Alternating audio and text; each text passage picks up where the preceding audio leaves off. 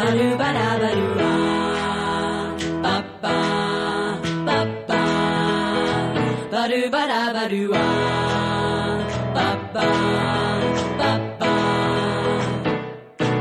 you're having trouble with your high school head, he's giving you the blues. You want to graduate, but not in his bed. Hello, everybody, and thank you for joining us here on Science Wednesdays. I am your host, Nathaniel Gersh, and I am here with political activist as well as social scientist Donna. Thank you so much for joining us today on the show, Donna. Yes, it's a pleasure to be here. So, you have been doing a lot of work in reconstructing current and less current, more, I would say, in the space of modern lyricism and how it reflects today's Yes, definitely youth. modern. So in your essay, Not All That Glitters Is Gold, you kind of reflect on how All-Star, the hit single by Smash Mouth, is somewhat of a reflection on the millennials' mindset about it being a more of a call to arms and how we weren't really promised the all too glorious future that we were told as children, where we were able to attain anything that we were to want to go for. I was hoping you could maybe extrapolate a little bit on that. Right. I just want to clarify that it's more like that we were promised that millennials as a whole generation, we were promised that all of our dreams would come true if we just pursued them. And then what we see, especially crystallized in Smash Mouth's All-Star, is that all that glitters is gold. That's what we were promised. We were promised a bright, shiny future, and everything was going to fall under that umbrella, and it does not. It's not all gold. Sometimes what glitters is just a piece of turd covered in glitter, you know? And then in your follow-up essay titled "Fall Out Boy, I Sure Am Sad," you kind of note how the I love that one. Yeah, it's a good one. You note how the opening line of "Sugar, We're Going Down Swinging" is the "Am I more than you bargained for yet?" And you kind of spend some time reflecting on how just it is that we are not quite able to really handle the current economical and socioeconomical. Yes. The socioeconomical sort of kind of climate we're all living in, as well as the reflections of climate change and how that's kind of affected stunted the growth of many a millennial. Could you go ahead and extrapolate on that, please? Right. Well, it's really simple. It just comes all down to the word bargain there. That's it. Do you care to go any further in detail? Well, am I more than you bargained for? That's how he opens the song, and this is a choice. And if you think about it, of course he is, because they're broken up. And when you look at society, we've been told that we need to chase down a bargain, and that, you know, a bargain is a good thing, but it also denotes something that's cheap and that's breakable and replaceable. And when we do that, we actually damage the environment when we spend our money on buying new things instead of taking care of the things that we have that we've already spent valuable, precious resources on. So it's really all about everything you said. I'm so glad you picked up on all the notes with the socioeconomic and the environmental impact and the millennials. It's all there. Well, thank you so much for joining us here on Science Wednesdays. If you want to read more of Donna's work, you can look forward to their upcoming book, Simple Plan Solves Nothing. So please keep an eye out for that, and be sure to stick around after our sponsored segment, Beats.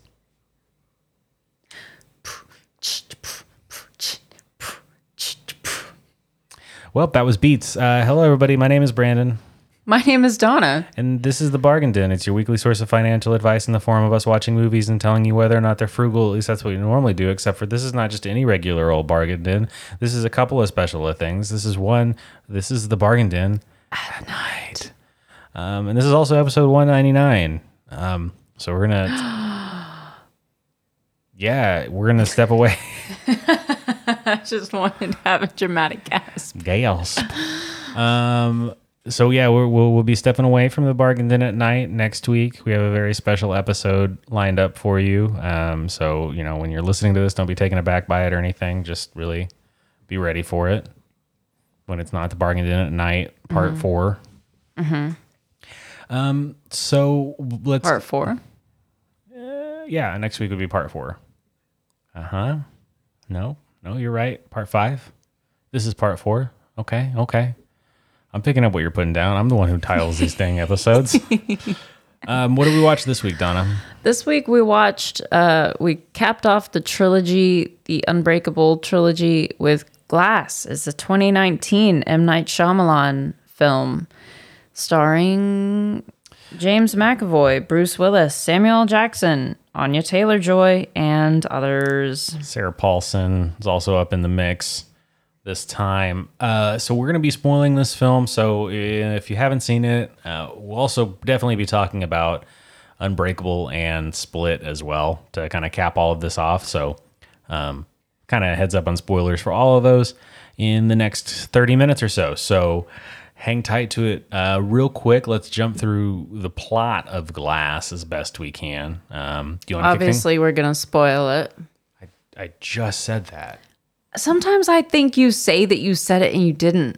I said no. I said we're going to be spoiling it as well as Unbreakable yeah, and did. Split. I know for a fact I did this time.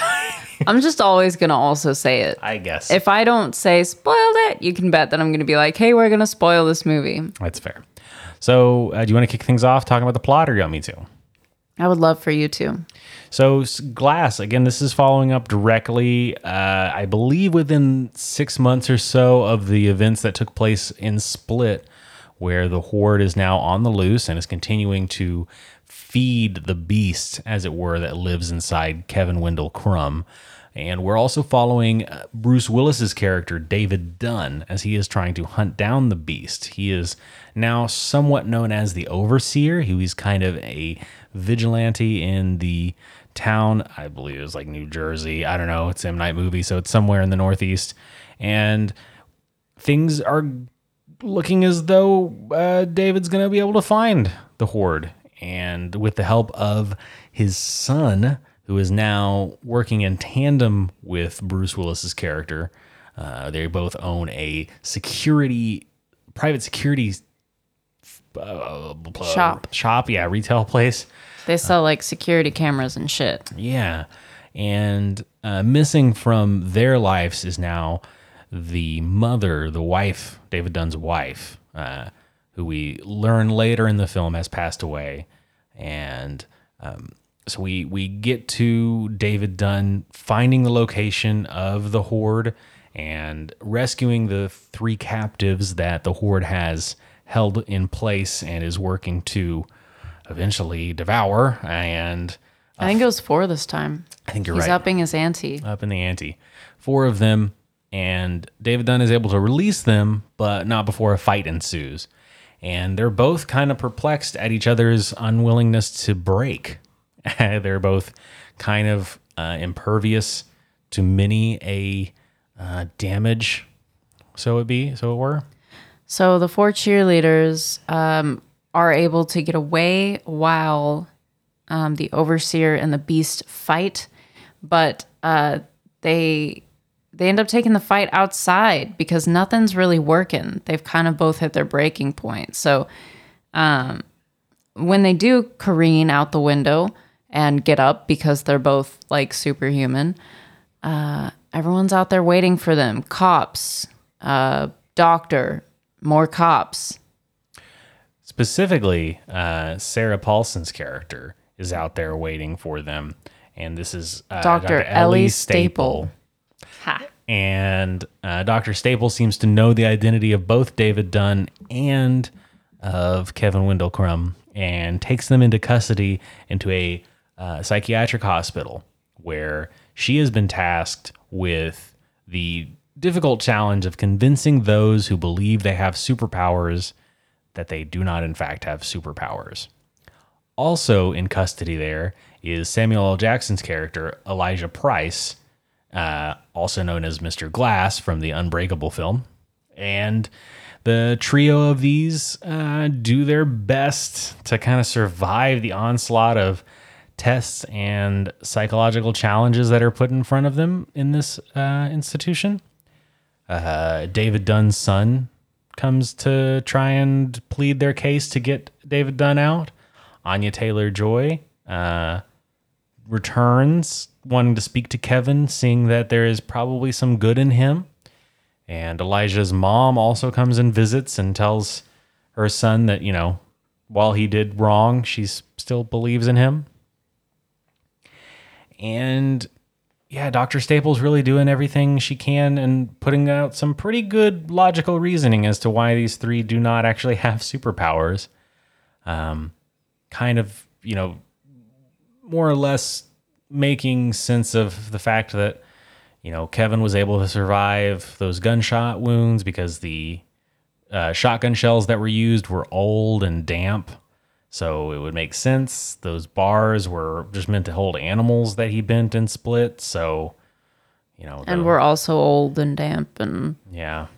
And then, David Dunn really doesn't have actually much proof that he's a superhero. It just hasn't been hurt. And that's really all he's got. So they all start kind of questioning this, but the whole time Elijah's been kind of out of commission. yeah, he's actually been in this place far longer than the other two who were just brought in. And they've been having him heavily tranquilized. Sedated. So he's pretty much just sitting in a chair. In a vegetative state. Yeah, and it's finally revealed that he's faking it. He's been switching out his pills.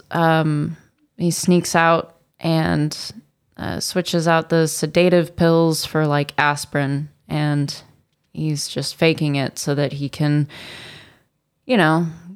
start doing things. He's really smart. Yeah, and so he teams up with the Horde to more or less make a superhero fight happen in the public eye, and makes both of them escape. And so in order to save everybody, David Dunn also escapes, and a fight ensues in the courtyard of the asylum. And meanwhile, all of the friends and family figures are there because they had all come, I think, to plead the case again. Like it was supposed to be the last day or something that she had with them. I don't know. But they were all there. So they all witnessed this incredible power fight. That is when it is revealed, kind of at a climactic point, that Mr. Glass was the one who actually killed Kevin's father. That kind of set out the event of traumatic experiences that led to Kevin having multiple personality, the dissociated identity disorder. Now, this was certainly not purposeful, but it was something that Mr. Glass knew going into this epic battle. While they were all in the hospital together, he looked at all their files and discovered that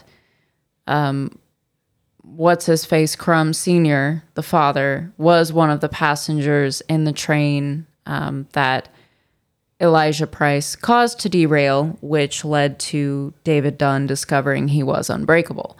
So they both have the same origin in a way, except that Kevin took, 20 years longer to get to his superpower, so to speak. So after finding that out, Kevin then kills Mr. Glass, who dies very slowly, so he has some more scenes in the movie, but deals a fatal blow to Mr. Glass, I will say.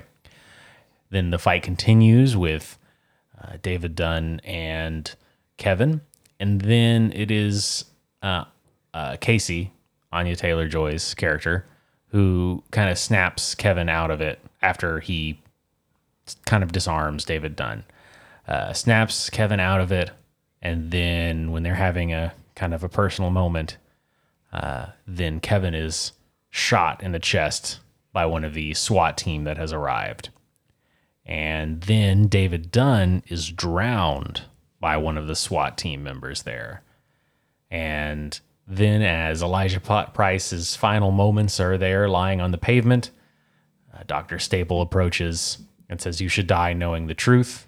We are actually part of a organization to destroy any and all superhumans that exist, because every time they show up, they all find each other and chaos ensues. So there's a secret society in place that more or less makes it so that superheroes can't exist." So you were right.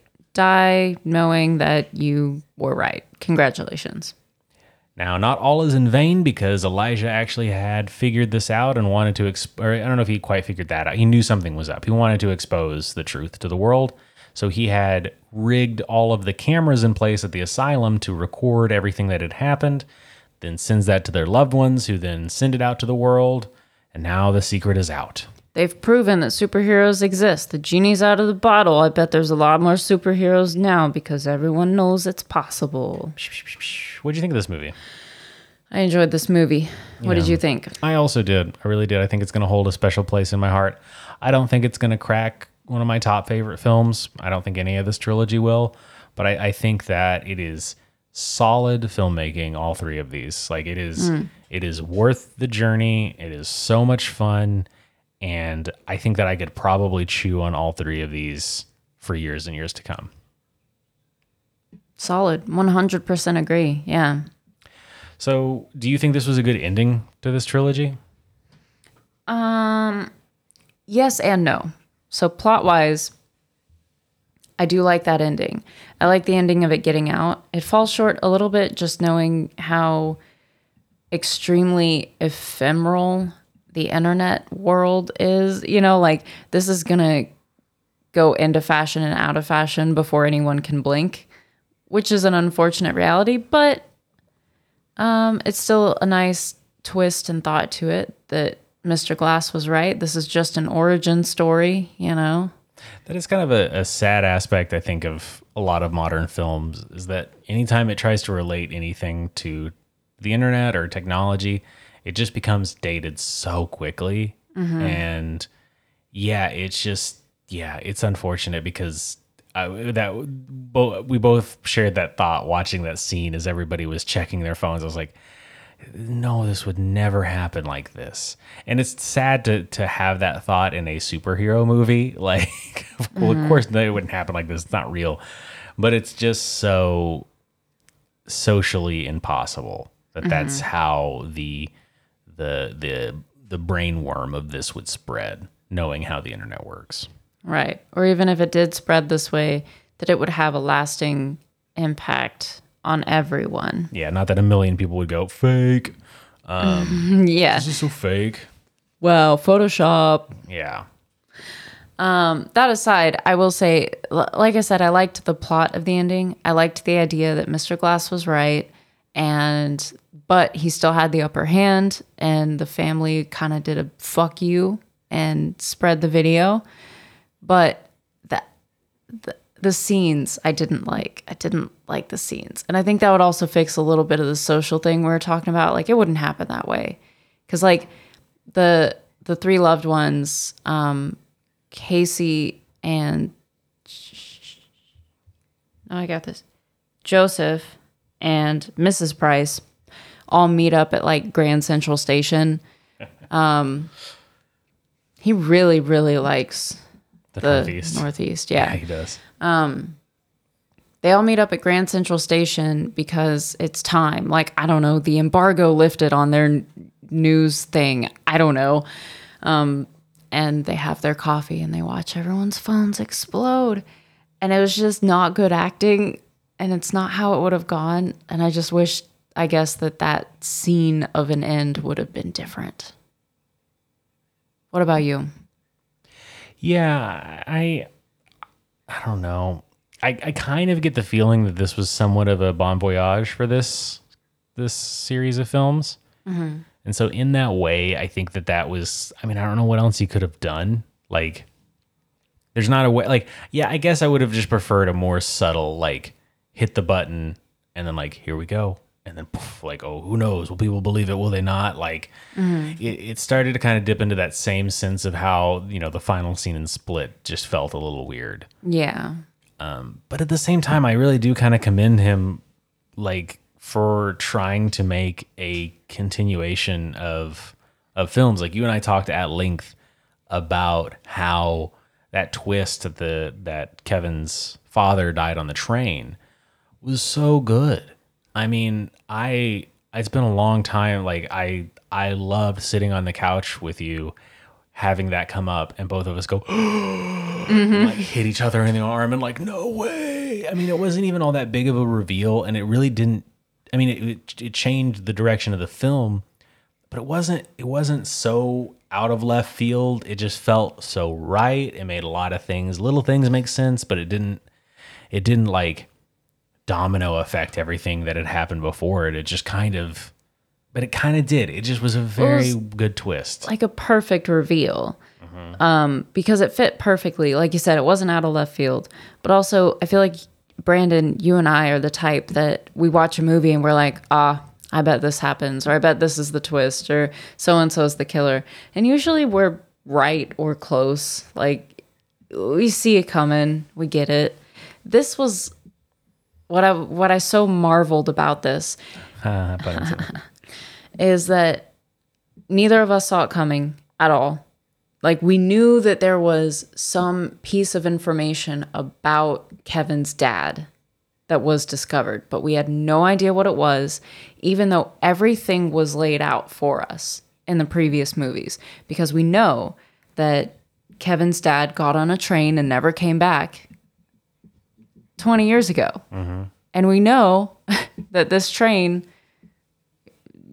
collided, and that they're in the same universe. Or not collided, crashed.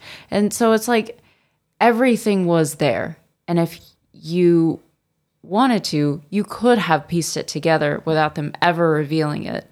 But I did not. I love that. I love when it can fool me and it's like, yeah, no, you got me. Like, it was there and it wasn't a cheap shot. Right. And it just, I don't know. Like, I've seen a lot of people not really enjoy this film. They really didn't like it as a follow-up to Split. And I think a lot of it comes down to the fact that it's what a swing for the fences to try and pull this all together. And I've also seen some, like, a little bit talk about how the build up to the end is not necessarily for everybody. I mean, it is a deep dive on just looking at these characters, which, for me, even if I didn't like everything else in it, the fact that they gave the stage back to James McAvoy to do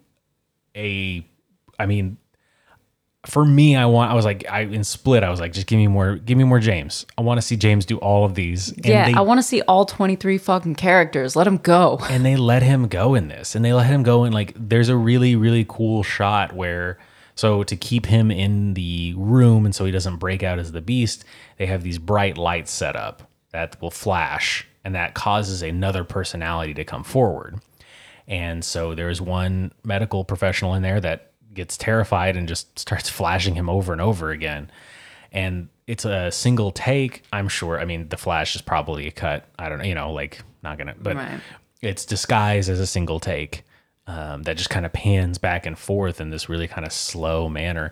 And we get to watch James just go personality after personality.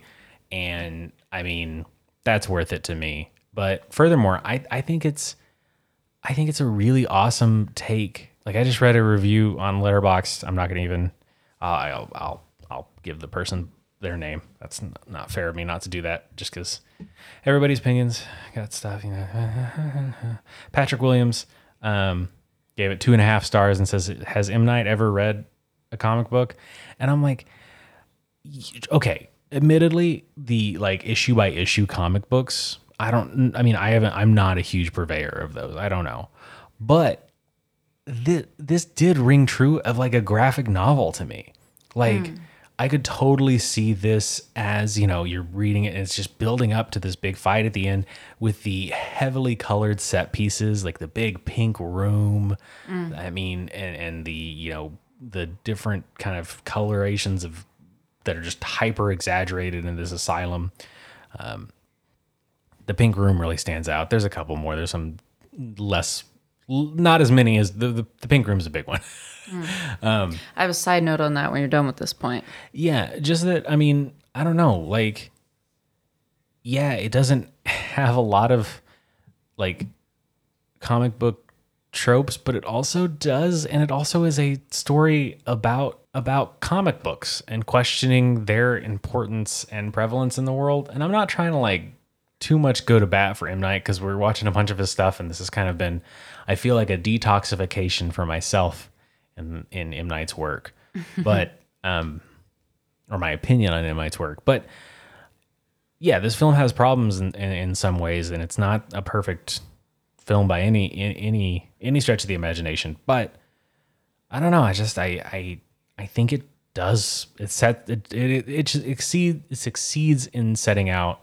It succeeds in doing what it set out to do. In my opinion. So on the Pink Room, it's Anya Taylor-Joy. So shortly before we watched Glass, I was listening to an episode of Sawbones on Baker Miller Pink, which I have to assume is what that room was, because there's really no reason for a room in an asylum to be pink like that, unless it's Baker Miller Pink, which is a shade of paint that was designed based on the idea that it could calm emotions, which is super interesting to me, because I don't know if that was like a purposeful inclusion, or if that was a thing where they were using an old asylum that happened to have jumped on the bandwagon and made a Baker Miller Pink room, you know? And that's really interesting to me. Just like that piece of history's in there a little bit for a time when America believed that pink, for some reason, calmed you down. Yeah. Yeah. I think, yeah. I said it succeeds in everything it sets out. I don't know if it succeeds in everything. I should just to clarify. But I think it's successful in a lot of ways. And I enjoyed it. It was a really good story. And I love that we got to spend more time with the characters.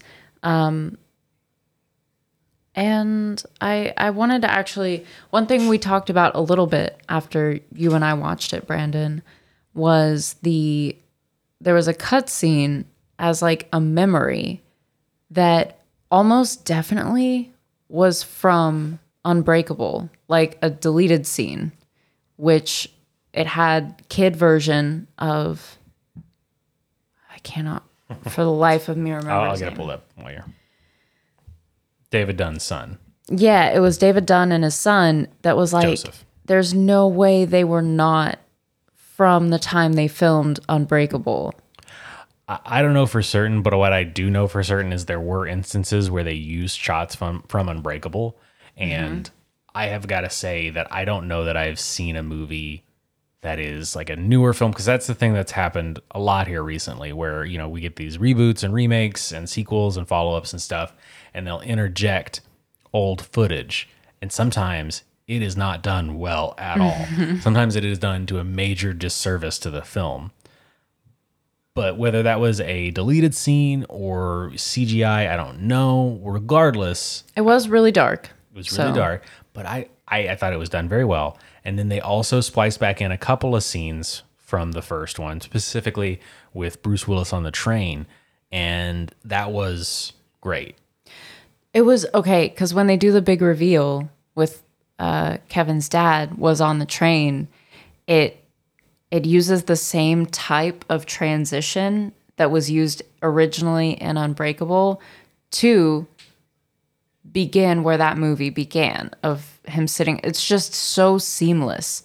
You're right. Basically, they just spliced it in perfectly by like recreating the camera technique, even to like just really good. 10 out of 10. Very good. Highly recommend it. Well, I think that'll do it for us on this one. Again, episode 200 is going to be next week, so that'll be it'll be a departure from this. It'll be a big celebration of the Bargain Den not at night, just the regular old bargain den. OG TBD. Do you want to go ahead and thank some people? Absolutely. First off, thank you so much for listening. And second off, share it with a friend if you enjoy this. Third off, thank you to Sarah Anastasia for our cover art that we use as our thumbnail. And I also want to thank the Lounge Kittens for the use of their cover of Dirty Deeds. And you can find... Do we still have links in the episode descriptions? Yes. Beautiful. So if you're interested in more music or more artwork, follow those links in our episode description. If you're not reading the episode description, you're missing out because Brandon writes them and he's very, very funny. And I also want to thank Anchor.fm for hosting our podcast. And I want to thank our bargainaire. Who's our bargainaire, Brandon? It's going to be Jack3245. Thank you, Jack. Thank you, Jack. Thanks for supporting our podcast. If you would like to support our podcast or trash us on the internet, you can give us a review, rate us and review us on iTunes podcast, and then you'll be the new bargainaire. I'd rather it's 5 stars, but no rules, just right. You do you. It's Outback Steakhouse up in here. You can also leave us a review elsewhere. Just let us know. Send us an email at thebargaindencast@gmail.com or reach out to us on social medias at The Bargain Den. Let us know that you left a review so we can see it. And then if you also wanted to, you could reach out to us on Anchor, leave us a voicemail or something. You don't have to leave us a voicemail saying you left the review, but that would be kind of funny too.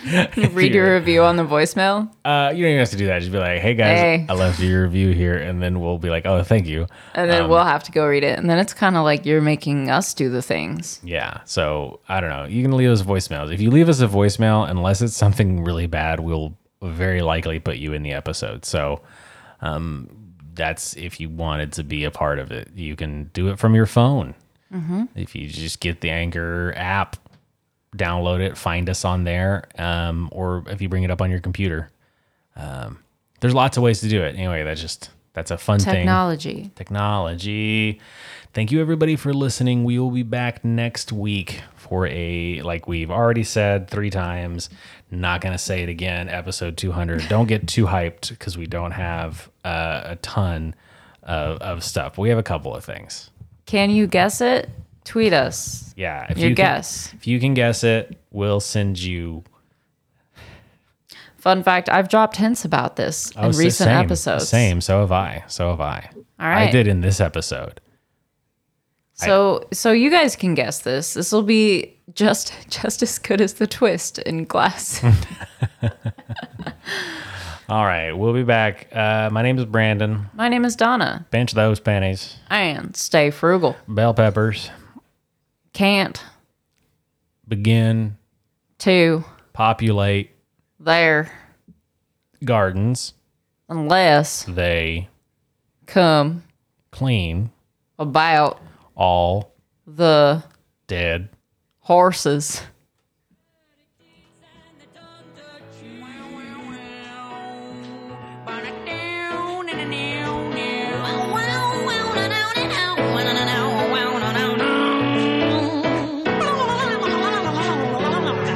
If you got a lady and you want her gone, but you ain't got the guts